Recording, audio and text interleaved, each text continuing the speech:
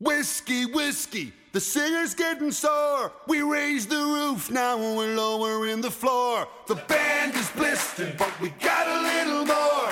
When I say 1, 2, you say 3, 4. 1, 2, 3,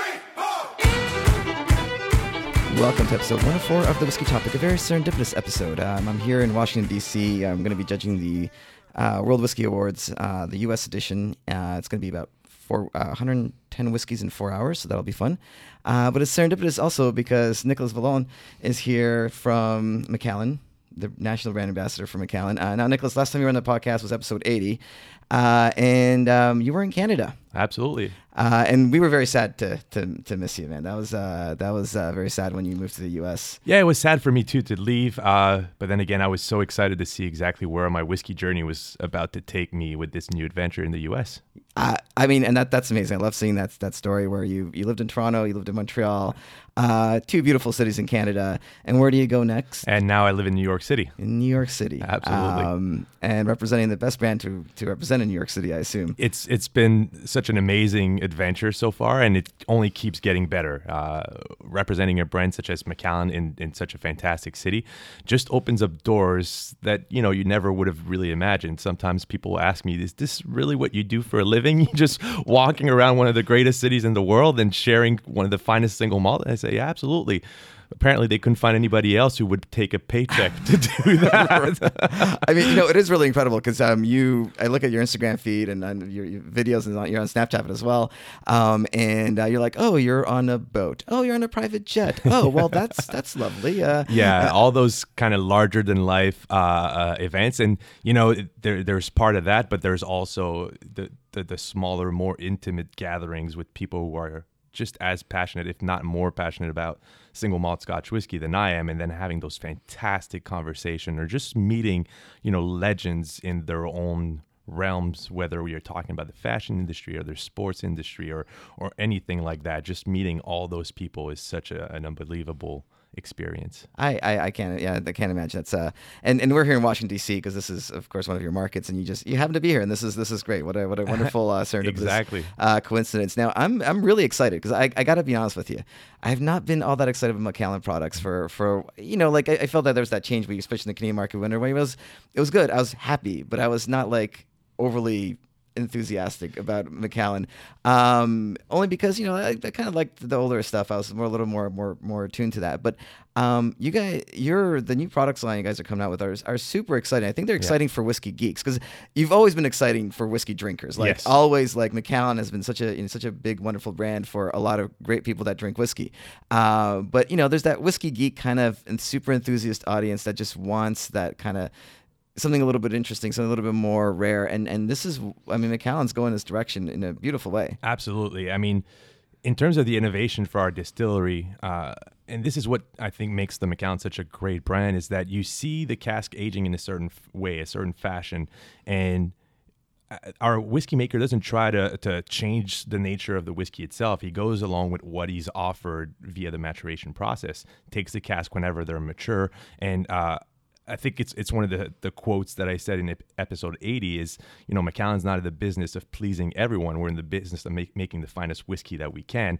And so if the whiskey that comes out allows us to reach an audience that might be a little bit more new to whiskey, or people that are looking for something that's easy drinking, just very approachable whiskey, we had that lineup coming through our innovations. But in the way the whiskey has been behaving very recently, Bob Delgarno, our master whiskey maker, has been able to put out some fantastic whiskey with such interesting backstories and such a wealth of information that's made available for each of those bottlings. And that's actually what I brought in today, which is one of our newest series, something we launched back in 2015. It's called the Edition Series. So this is yearly releases. Every year the whiskey is different. Every year the whiskey is made differently, and every year we partner up with masters of a different craft in order to work alongside Bob and create something that's truly unique. Very cool. And I will say, you brought all three editions. The first edition's already pretty much sold out in many places. It sold out super quickly back when we released it back in 2015, mostly because you're talking here about a limited edition Macallan that's going to be bottled only once, and that retailed for just south of $90 a bottle. Wow. Yeah. So very, very approachable price point in terms of collectible Macallan, which is usually when you put those words together, collectible and Macallan, you can expect a multi-$1,000 price tag. Now you add to that the fact that the whiskey was higher proof, unchill filtered, naturally colored like Macallan always is, and that comes with all that beautiful information regarding the casks types that were selected. All of a sudden you have something where the whiskey connoisseurs, that catches their eyes. Yeah. And then people would open up the bottle, crack it open, pour a little bit and taste it, and either have their mind blown or say, you know what, that one is actually not for me. But they would appreciate the fact that the whiskey was well crafted. It's just that the flavor profile wouldn't fall under their kind of down their alley. We can't stress this enough on the podcast. The picking barrels and the blending process of blending these barrels together and letting them, the expressions that come across in that process, it's a really wonderful process. I always, when I do whiskey tastings, I say, look, a barrel's like it has its own atmosphere. It's got you and I talked about this before. I think you've actually said this, like it's a semi-permeable. Permeable membrane. Thank you. But it is, Absolutely. and every cask, all these casks are different, and they come together differently, and it's that really that craft, that artistry that comes in building these whiskeys. And before I forget, I also want to mention the Macallan Ruby, which is now mostly out of market. Yeah. Is selling. Was a $300 whiskey, at least in Canada. Yeah. It's now selling for north of $1,000 in secondary markets. Yeah. The collectability of these whiskeys is just incredible. And absolutely. Yeah. I mean, Macallan is the most collectible whiskey in the world right now, and a lot of that has to do with the craft that goes into making the whiskey. You know, even though it's recognized as one of the larger single malt Scotch whiskey distillery in the world, our approach is still very hands-on. Every single whiskey needs to be signed off by our master whiskey maker, Bob Algarno. Yeah. So it doesn't matter that we're able to produce, 9 million liters of spirit a year. The output of single malt is still very, very low, less than half of that production total. And so everything goes through at least one man. Of course, he works with a team, but he's the one nose that will approve of every single bottling, making for a process that is still very handcrafted regardless of size and scale. Sure. And wonderful price point. I mean, I think the other, whiskey drinkers have an issue with pricing. I mean, Macallans are generally expensive. You get into the rare casks and everything else. Absolutely. It's a lot of money. But it's having whiskeys at that under $100 price point seems like a big winning formula. And also, by the way, you're not skimping on the proof here. So I'm really excited about this because these are 48%, north of 48%. Yeah, 48% and up. Yeah. Yeah, and in true Macallan fashion, these are whiskeys that are designed from the very inception of our casks. At the Macallan, the cask policy, how we manage the wood in the warehouses. This is what drives up to 80% of our flavor profile. But we've been doing it in a way that's extremely expensive. Maybe for some distilleries, it's even prohibitively expensive, just because we're the only distillery in the world that would go to the extent of shipping trees cut whole from America overseas to southern Spain and turn them into sherry casks. We do the same thing for our European oak, which is mostly harvested from northern Spain. And so, yes, as you said, there's some of the Macallans that are a bit more expensive, but when you look at all the work that goes into making it, there's really no costs that are cut at all. It's really, our casks are 10 times more expensive than the basic bourbon cask that the rest of the industry uses. So, just at the very beginning there, you start with overhead costs that are so much greater. And that translates in sometimes more expensive whiskeys, but having the luxury of working with Bob Algarno, our master whiskey maker, he's able to design whiskeys that are very, very interesting, superb whiskeys that just can have a little bit more of an affordable price point. So when we're talking about the edition series, we're looking at right around $100 a bottle. Yeah. No, that's and you've told me the story many times, but basically, before Macallan even goes in the barrel, it's sort of that barrel has been through 4 years of maturation, 4 to 6 years seasoning. Exactly.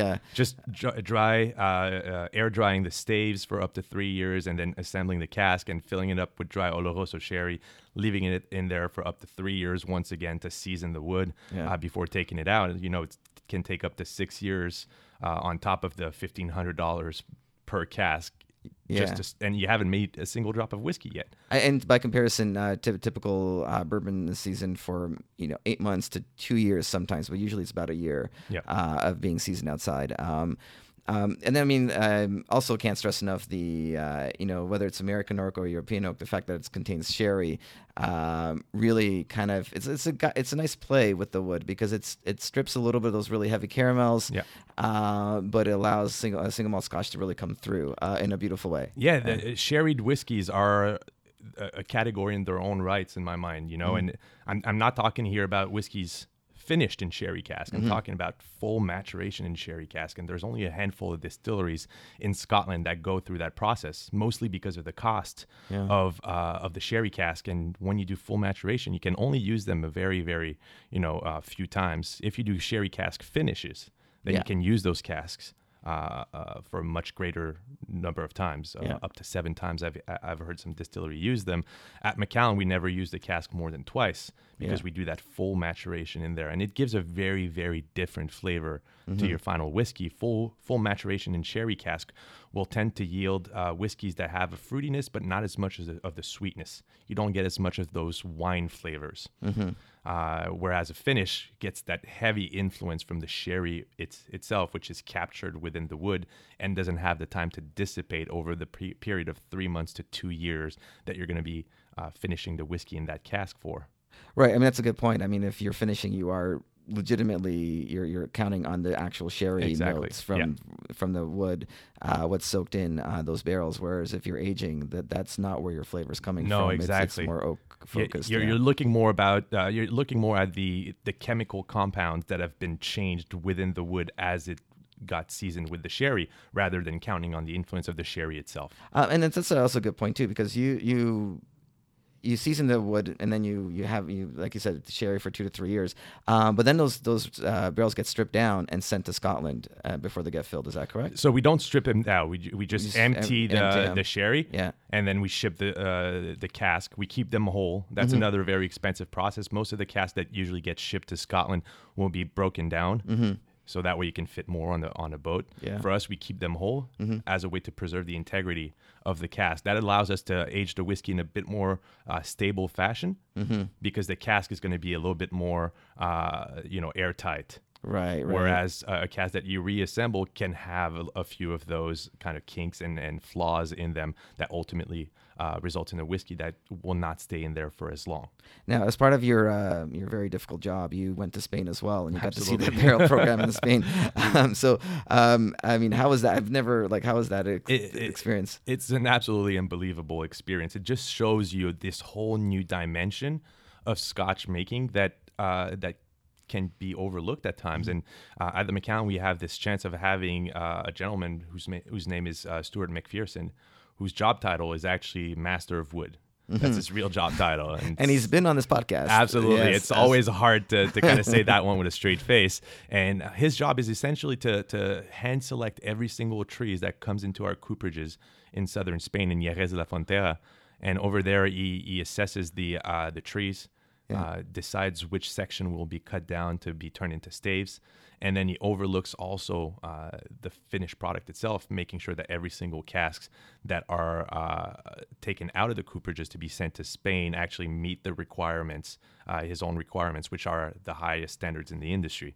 So this is something that, once again, only a handful of distilleries in Scotland go through the full cooperaging aspect of making their own cask. That's a great point. I mean, compare that to, and this is always a fun comparison for me, because comparing that to bourbon, pretty much, I mean, there are places that play with wood a bit, and then the kind of north-south, there's definitely exceptions, but in the general industry, it's like those barrels are mass-produced. They're generally consistent because they generally know what part of the trees to cut, and they're all very similar. And so distilleries will play with mash bills, with aging, sometimes with finishing, to give you varied different types of whiskey, because that oak is generally going to present the same sort of flavor profile, and of course where they are in the warehouse matters a lot because of climate. In Scotland, you're doing a single malt Scotch. It's 100% malted barley. You're not playing with any of the mash bill, the grains, any of that. So the focus on the wood is crucially important. Absolutely. And that building that variation of flavor. And I mean, that's really what a master blender will do. Will bring those things together and kind of give you those different notes of flavor from different kind of barrels. Yeah, there's definitely like multiple aspects to that, and I'm glad that you mentioned it, because in an era where the terroir conversation is quite polarizing in the single malt Scotch world. You know, a lot of people argue that, you know, the strain of barley that you use will impact the final whiskey, and it just falls under sense, right? It makes sense that the type of barley that you use will change the whiskey, but to which extent is kind of the conversation right now. And it seems like the most of the studies on the subject seem to point out the fact that the strain of barley itself has a very, very minimal impact on the final product, mostly because of the distillation process. And so that leaves a lot of space for the wood to actually influence the final product. And since by law Scotch whiskey is not facing the same restriction as bourbon in terms of what type of cask they can use, it opens up the door for innovation quite a bit. And this lineup that I got here today, the edition number 1, 2, and 3, is a perfect example of that. All right, let's dive in. So what we have here are the 2015, 2016, and the newest 2017 release. And let me just grab the box here, because you have the full breakdown of the cask types that were used for every single one of those. Virtually all the information that we're legally entitled to put on the box is included in there. And one thing that you notice when you try the 3 whiskey is how wildly different they are. And they've been very polarizing in the whiskey sphere, where people would, you know, be on Team Edition 1 or Team Edition 2 or even Team Edition 3. That's amazing. I'm just reading these names, and so what's a Tevasa butt? So Tevasa is actually Thank you for saying that properly. Yeah, Tevasa is our the cooperage that actually assemble the cask. Okay. And the butt is the format, so it's a 500 liter that's quite tall and narrow. So as you can see, you really get the full breakdown, whether it's a first fill or second fill cask, whether it's made of American oak or European oak, which cooperage actually put it together, and to the extent of which bodega provided the sherry that seasoned the wood. Okay, so the J&M Martin butts, those are... That's once again, that's the bodega that the cooperage, that assembled the cask itself. So you can see where it all comes from different cooperages, and there's also some of the mentions of the bodegas in there, just giving you kind of the full breakdown of the cask. And on the back here, we even have the breakdown in percentage of each cask size that we've used. Wow. Because as we know, a smaller cask will have a larger surface of contact with the liquid, and therefore will mature the whiskey differently. This is really amazing. So yeah, 58% butts. Yep. But yeah, 23% hogheads, and the other one would be the puncheon, which is the 19% puncheon. So which is another 500 liter volume cask. Okay. But much more squat, like much shorter and a little bit more large around the circumference. So a little bit different reaction with the wood. More contact with the barrel head. Right. Which has, once again, influences the final whiskey differently. Fantastic. Yeah. So it, once again, kind of breaking down in the geek aspect of those casks, which is what influences up to 80% of the whiskey when it comes to the Macallan. Now, another fun fact about this is that they use the lingo that they use at the Macallan facilities in terms of a vatting. So under edition number 1 here, you see a mention of C8, V130, T19, 2015-001. So what that means is C8 stands for 8 cask types in the vatting. V130 is the number of casks that are used in the vatting itself. T19 is actually the color of the whiskey, the tint of the whiskey. Okay. 2015 is the year of release. 001 is edition number 1. Wow, it's amazing. I mean, it is, and like you said, you can only legally share so much because of the Scotch Whisky Association and all that, but so you can't necessarily share ages in this circumstance. Certainly you can on the bottle, maybe the box a little thing, but so these are non-age statement whiskeys. They're a general statement of what their age range is. I have absolutely no idea, if I'm being completely honest, and most of that is because I never even cared to ask. Yeah. Because as a self-proclaimed whiskey geek myself, you know, I'm still kind of wrapping my mind around all the information that I get about the casks. Absolutely, that really gives me all I need to know. Yeah. Because after that, the age on it, I fully trust Bob Belgarno to have that competence after being, you know, the master whiskey maker at Macallan for close to 20 years to be able to select the cask at their full maturity. And I think this is something that you can kind of discern on the palate of the whiskey itself. And let me pour you a little bit so you can give me your opinion on that. Yeah, I can't stress this enough that the industry has really turned around no age statements, kind of the conversation we're having, and I think it's because of releases like this, where this would never be a release in an age statement world, because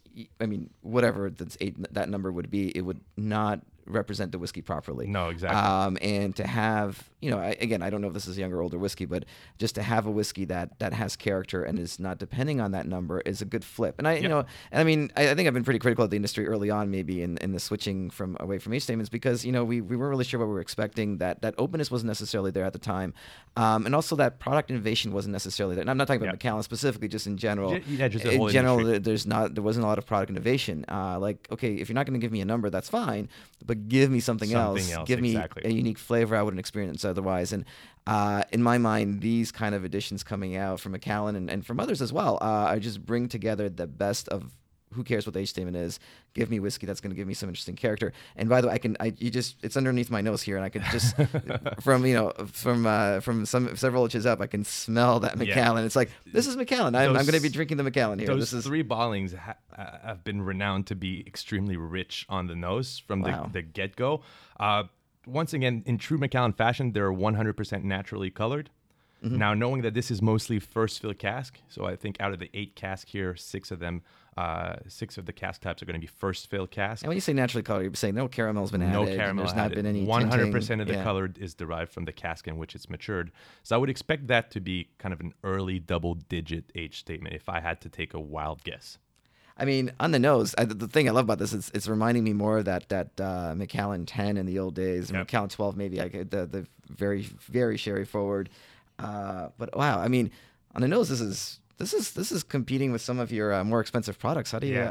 So this one is on the nose is definitely a thoroughbred Macallan. Yeah. So this is the one in the 3 expression that have been put out so far. This is the one that's been 100% designed by Bob Belgardo himself. Mm-hmm. So you get that classic Macallan signature on there, but on the nose you get even more of those chocolatey notes that the Macallan is known to have, but usually a little bit more on the back end. Yeah. Used as kind of that bitter element that can balance out the sweet notes with that high cocoa content kind of chocolate dimension. But here it's really at the forefront, getting a little bit more milk chocolate in there, beautiful spices, and then you get a very raisiny kind of dried fruit element in there as well.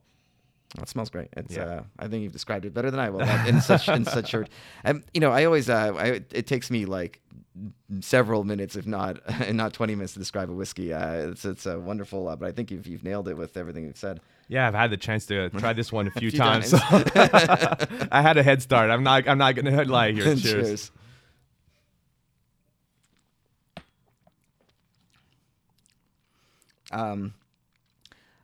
Nicely rounded. I love there's a little bit of heat here. There's a little bit of that aggressiveness from that 48% in a very positive way. It really comes through. This is very un-Macallan-like. Taking it from the nose, it was very strongly Macallan.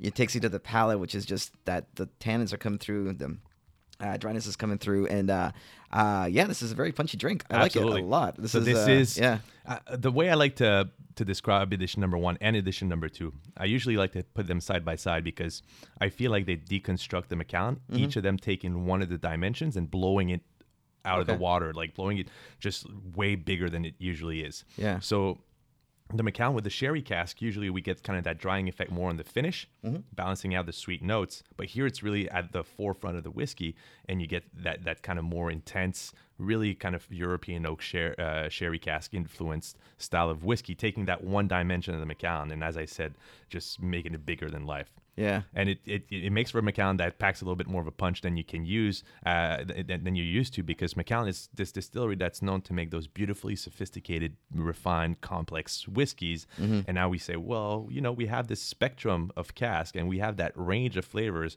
Let us show you what we can achieve if we masterfully vat some of those casks together to create something that will appeal to a different type of Macallan drinker. Yeah.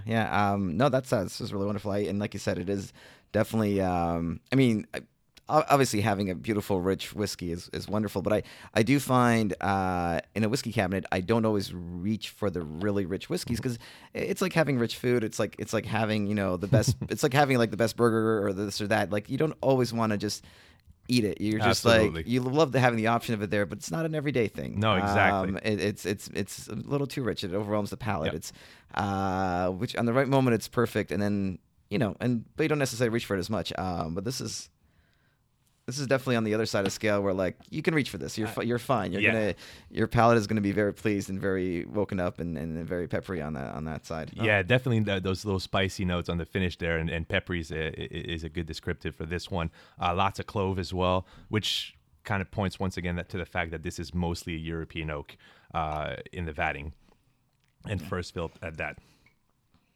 Yeah, no, that's really great. So this one, as we said, was not quite available. It's selling out, or it's going to be hard to getting find. very, very hard to find. This one was 100% allocated to the United States as well. Mm-hmm. So you can still find it in smaller markets here and there.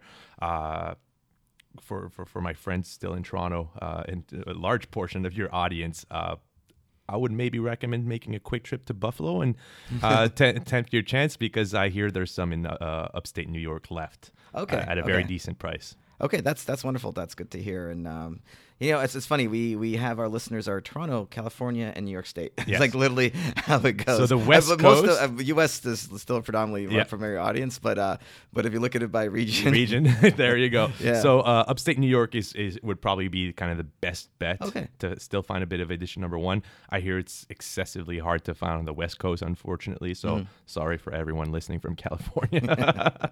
But they might get number two. They might get number two, as this one is still on shelf. But once again, that's a 2016 release. And as I said, collectible Macallan. So it is flying off the shelves quite fast. Now, edition number two, when it came out, it kind of anchored this series. And what I mean by that is that it really went to show that the whole goal of this was to make whiskeys that were all extremely unique, all non-typical Macallan.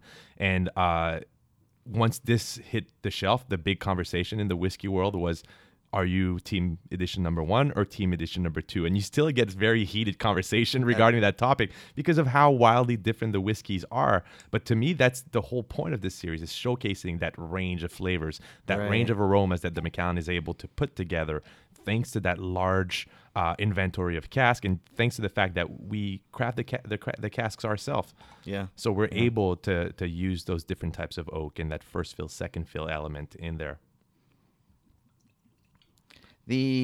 And so on that side, you are on the as I know this, you can tell us about the core product range now that your focus, I guess, on the 12, the double oak, the double what? Sorry, 12 double cast. Yeah. Double cast. Jeez, I never know which. It's gone into two casts, everybody. This is. There's 300 ways of saying this. You might hang out with a certain Balvenie brand ambassador a little bit too much. Right, exactly. Hey, Jamie. Hey, Jamie. But that double cast is, and then the 15 and the 18 is kind of gonna. That's always been the core. Well, the 15 and 18 were always the core range in the U.S. and in the U.K., but that's going to be more rolled out globally as well. Yeah, absolutely. So we're starting to see a streamlining of the Macallan core range expression, and it first started with Rare Cask, which was our first kind of globally available core range expression. Needless to say, and the name suggests this, it was always in smaller quantities, but now we're seeing the products such as Macallan 12-year-old double cask, which is 100% sherry matured whiskey, but in a mixture of both American oak and European oak, is becoming one of our globally available product. Macallan Fine Oak 15 years old is also available in most of the markets. So we're seeing that streamlining of the core range, something that's a little bit more consistent from market to market. And I gotta say, I can't say enough about that 15 Fine Oak. That was when Macallans were kind of changing product lines in Toronto. That was like the one I bought an extra bottle and I saved it as long as possible. I think we took it down in the last heel party, finally. But it was one that I was just like really savoring a little bit at a time. The 15 Fine Oak is always up on my list of favorites, and it's typically my breakfast whiskey, I like to call it, because of how light it is by including the bourbon cask in the triple cask maturation process. But now if you look at the Macallan, there's a sherry oak range, which is our 12 and 18, and then there's the double cask range, which is the Macallan 12-year-old double cask, and then there's the fine oak range, which is the 10, 15, and the newly available in the US 18-year-old fine oak. Okay. Yeah. All right. Interesting. All right. There you go.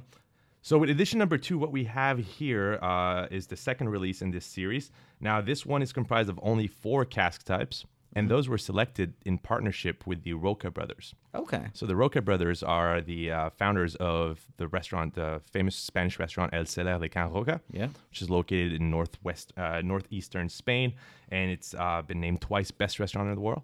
It's a 3 Michelin star restaurant. Yeah. That's quite fantastic. You can't. Oh, I assume you've been there because your job is really hard. I haven't had the chance to go there. Unfortunately, you're not gonna do that one. I was like, oh, but it's on my bucket list. It's impossible to get reservations. It's impossible. It's like you have to call a year and ahead. And yes, it's one of those kind of like special moment when you get to sit at one of their tables. And so what we did is we flew them from Spain all the way to Scotland. And we shamelessly used their exceptional palates to select some unique Macallan cask types. The type of Macallan casks that are not typically used in our usual bottling. So each of the brothers selected one cask type. Yeah. And Bob selected the 4th. We created that at vatting and created that unique Macallan. I'm going to ask a dumb question, but like, this doesn't seem so from a marketing perspective. Like, why? I mean, it's not a well-known restaurant. It's not a common knowledge restaurant, certainly. No. So, like, what was it? The palates? Was it the? There's this fascination with the gastronomy culture out there.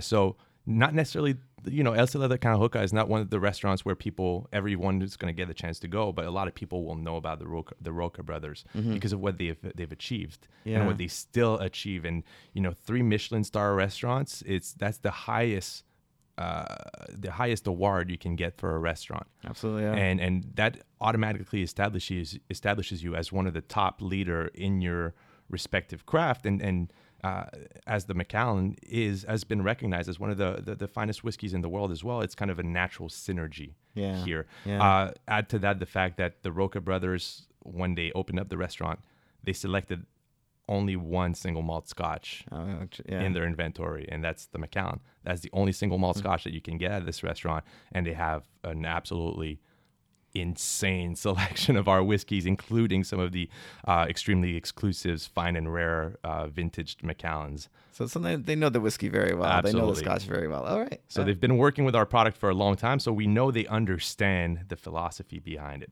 And so if you go ahead, this one is bottled at 48.2% ABV, so a slight increase from edition number 1. Once again, non-chill filtered, naturally colored whiskey. And on the nose here, completely different beast. Yeah. We are not at all towards the roasted elements and the very, very dark elements that edition number 1 is known for. Here we have much more of a balance between American oak and European oak. More of that fine oak kind of, more of that double cask kind of character in there by achieving that balance between the 2 types of sherry casks. Once again, here they use a larger amount of smaller cask. So a little bit more hogshead in the making compared to edition number 1. And so they achieve something that has spices, but in a more subtle way, and that definitely has a little bit more sweetness to it compared to edition number 1. I love how both of these are so wonderfully Macallan, and it's, like you said, a different side of the personality. Exactly, right? a different side of the coin. Yeah, I mean, because this does remind me a little bit, like you said, of the Macallans with the American oak and that. So a lot more honey. Yeah. The spices here are a little bit more like ginger, a little bit more cinnamon. You get kind of that bright, spicy element in there. You start getting a little bit of those kind of roasted apples and burnt citrus peels in there. I think that what I really enjoy about the Macallan, and certainly must be a testament to the barrel program, is how uniquely Macallan it smells like. Because you can have a lot of different scotch, and it does kind of start, mendling in, especially with finishes, especially with sherry oak. It's like it's really hard to create a unique product in that category. And absolutely, this both of these just smell so uniquely Macallan. I wouldn't ever mistake them for anything else than Macallan. Like they're just such distinctively wonderful smells. That's a fantastic point you're bringing up, because Macallan is a distillery that doesn't do cask finishes. All we do is full maturation in a single cask type. Now, we might play around with the type of cask that we use, but it's always a full maturation. And so that allows us to preserve that beautiful, unique character that makes the distillery one that's easy to pick up just on the nose of your whiskey. You could put 100 samples of whiskey in front of me, and I could easily pick out the Macallans from those. This the herbalness, the anise kind of, or licorice if you want it. That notes is beautiful on this. The kind of herbal tea sort of things, but that finish is just beautiful. It's beautiful. Oh my god, it just keeps going and going. It's not as dry as the previous one. Yeah, but it just has those layers of flavors afterwards. Unsurprisingly, a whiskey that we've played around to pair with food that's been extremely successful in various styles. Pairs beautiful with light dish, rich dish.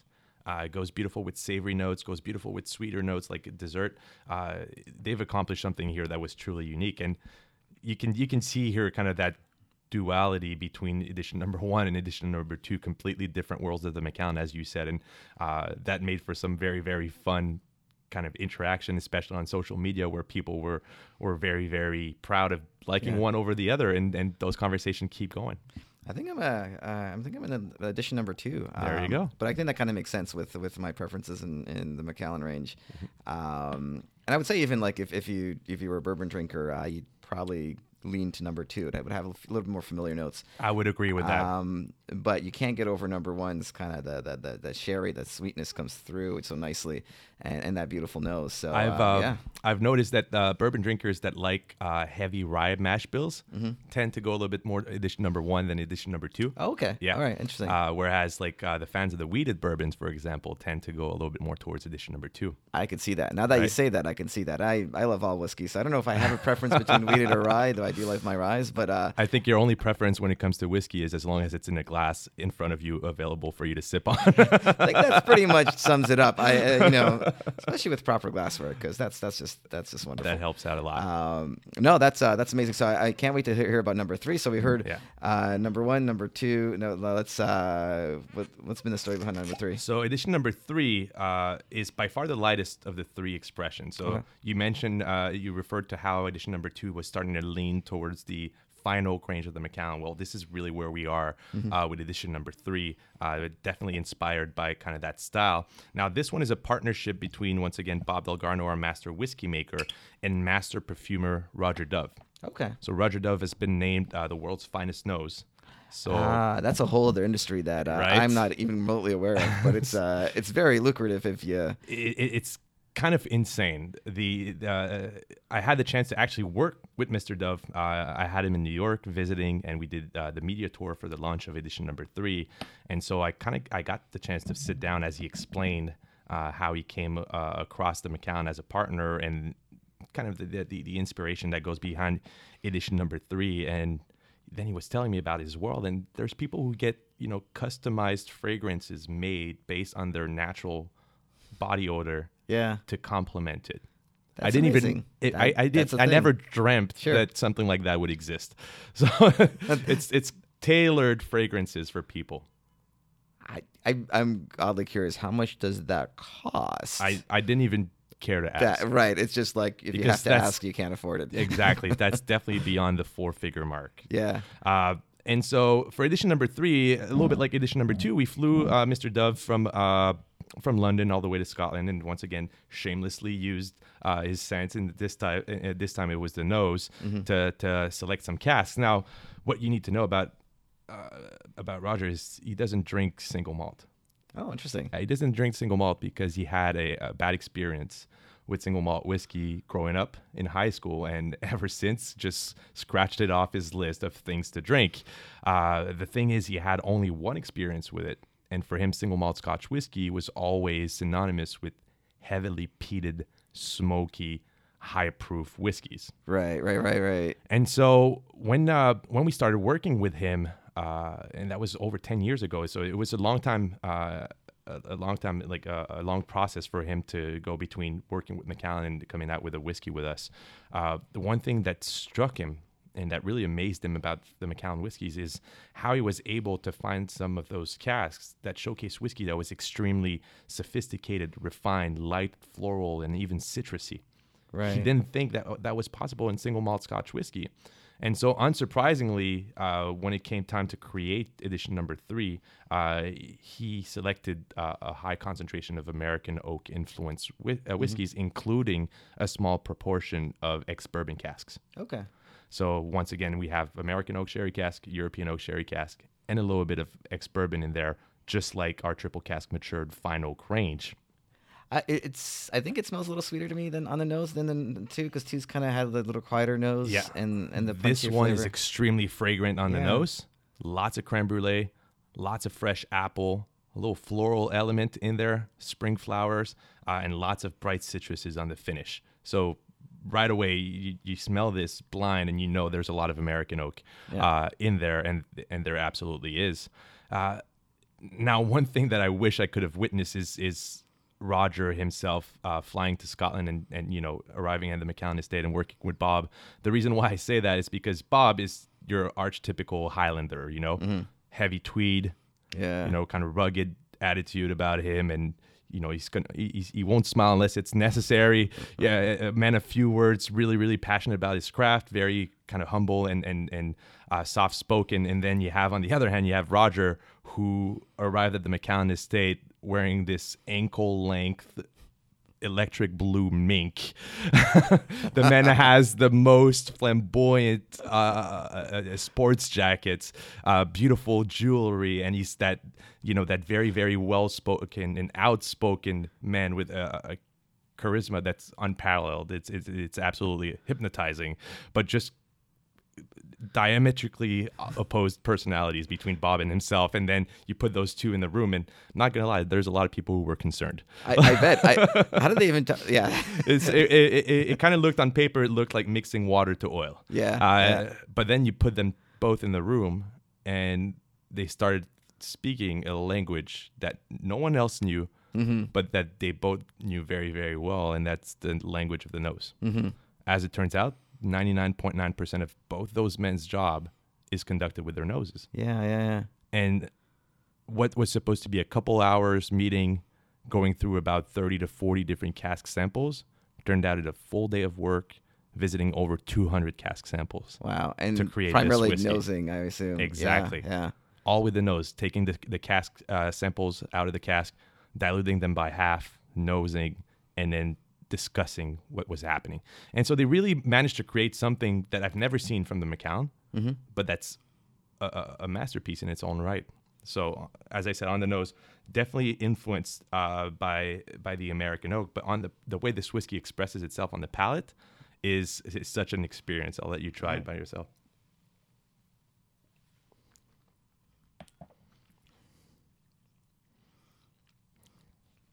Yeah, that's something else. It's just I describe it as just if you look at the progression of a drink on across the palate, it's got that kind of wave of the spice, and the sweetness just kind of comes through, and the dryness, and certainly the sherry influence, but that oak also is it's a nicely balanced peppery butteriness.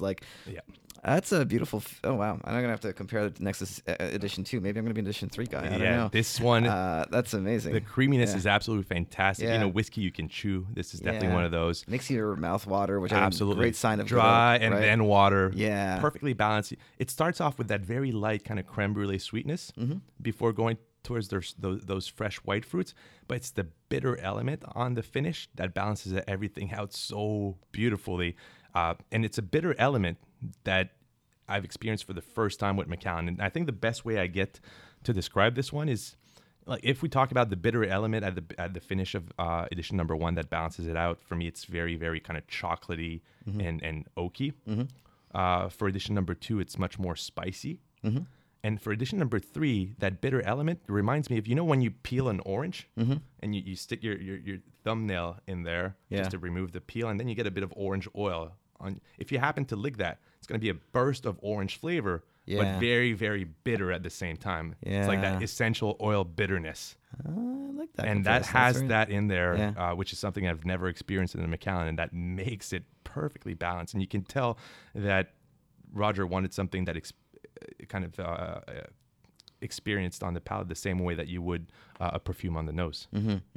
For him, it's important that you don't get overwhelmed by the sweetness. Right. That they both balance out each other, and beautifully done in this one. Wow, it's amazing, and I love the comparison with citrus, especially because I think, you know, everybody's palates is different, kind of where they're focused on. I know my palate certainly does focus on citrus notes, and I always go from like lemon to orange to like blood orange, and kind of depending on sweetness, and and that. So this is a great example of that. Now I've noticed that edition number 2 is 2%, edition number 3 is 48.3%, edition number 2 is 48.2%.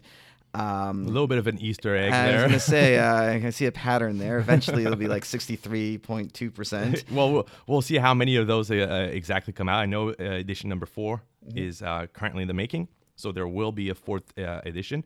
Now I'm curious to see if it's going to be 48.4% ABV. I would love to see that. I would be quite sad if it wasn't the case. And I'm actually very curious as well to know the partnership that goes on there and to see the full cask makeup of that specific expression and see where it installs itself compared to the 3 other ones. I guess no previews as to what the 4th edition is. I'm not in the known when it comes to that. I'm waiting for that information just as much as anybody. Well, eventually you guys are going to get bored. If this continues, you'll have like the 300th edition. Then you can make the podcasters edition, and that'll be wonderful. You know, we're talking about whiskey here. You expect me to be bored at any point? We're like, what do we do now? We've done 300 of these. I mean, who else are we going to bring in here? I mean, come on. Yeah, it's going to be interesting to see how many of those editions come out. But so far, that's a good point. At least 4. We should say that. You can stop this at any time, which exactly. I think, I really don't like people hoarding whiskey for reasons, because it's just, you want people to drink the whiskey to buy the whiskey, but from that collective, it's hard to ignore this side of the market where people do buy the whiskey and collect it, and you're not going to have 8 editions or 10 editions. Maybe you will, but probably. This series is interesting because thanks to price point, the whiskey being, a suggested retail price below $100, it's one of those that you see people buy 2 of them, and one to drink and one to keep. And once the lineup is complete, I'm expecting a lot of people, posting pictures of them going through a bit of a vertical tasting of every single one of the expressions, which like always makes it like a good time, right? Absolutely. Just doing 3 right now is always so much fun, and seeing like the 3 dimensions of the cask flavors that you can extract from the Macallan, and showcasing that full range of flavors and aroma is something that only very few distilleries are able to do without using cask finishes. It's something that for me is always super interesting and always such a fun time. No, that's amazing. I've been enjoying this a lot. This is really my sweet spot of whiskey right here, what we're drinking.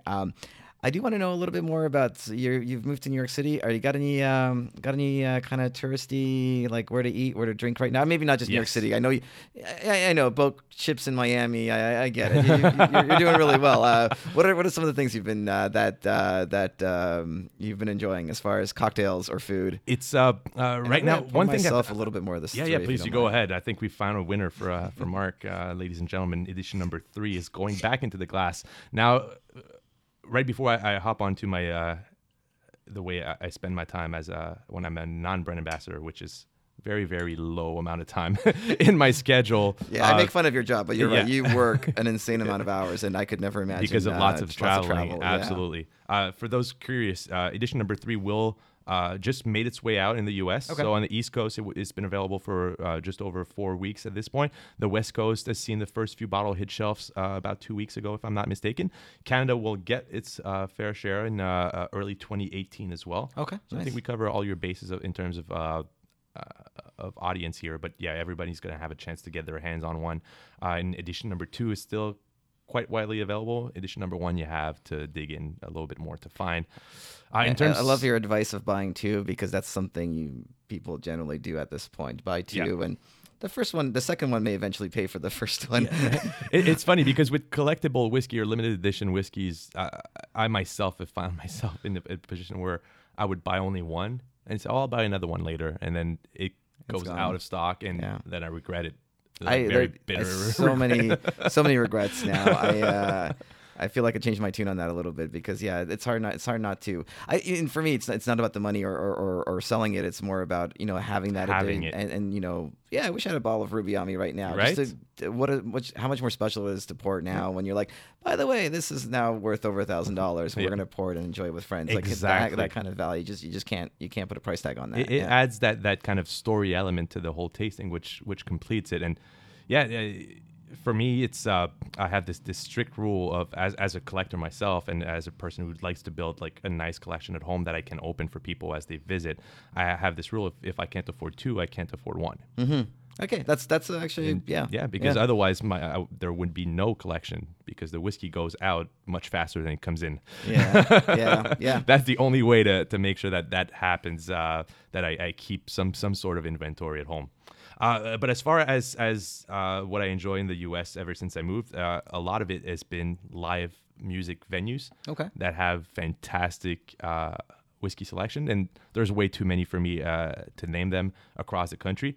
But very, very easy to find them. You know, you kind of just Google live music and whiskey, and they pop out in every city. I was gonna say here, this is a new trend. This is definitely an interesting trend to combine that. I think it's wonderful. I've yet to go to a music and whiskey kind of event thing, but it sounds amazing. For me, for a proper kind of tasting evening to be complete, every single one of your senses need to be involved and stimulated. You know, and eyes, touch, scent and taste are all very obvious with whiskey.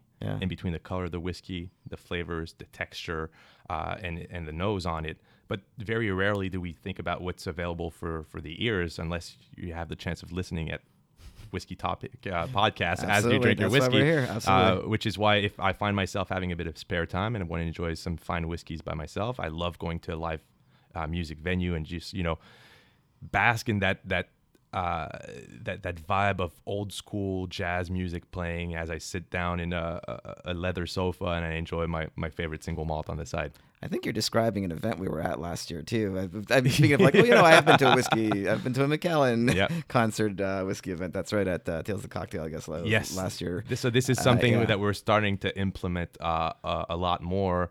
Actually, for the people who are members of Spotify, there's the Macallan playlist that's curated by some of our employees at Edrington that are very, very music focused, and they curate those beautiful playlists to enjoy with the various expressions of the Macallan. Wow, that's wonderful. And I can't. I know I'm kind of. I can't. I want to go back to the fact of how much more it means to buy a bottle of whiskey that has a new story to it, whereas the previous story was it's 18 years, and like I said, going back to the history 10, 15 years ago, again, not a Macallan statement, specifically just in general Scotch statement, it's been aged for 18 years.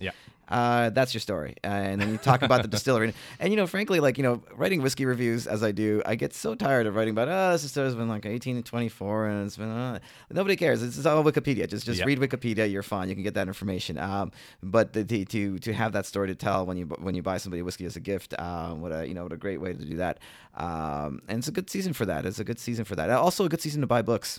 Absolutely. Do you know any whiskey books you'd recommend here? I have one that I'd like to recommend to anybody who just gets into whiskey or has been in the whiskey business for a long time. That's a great commercial voice, by the way. The Whiskey Cabinet, I think is called. Actually, I've recommended your book to so many people, and they've got such good feedback on it.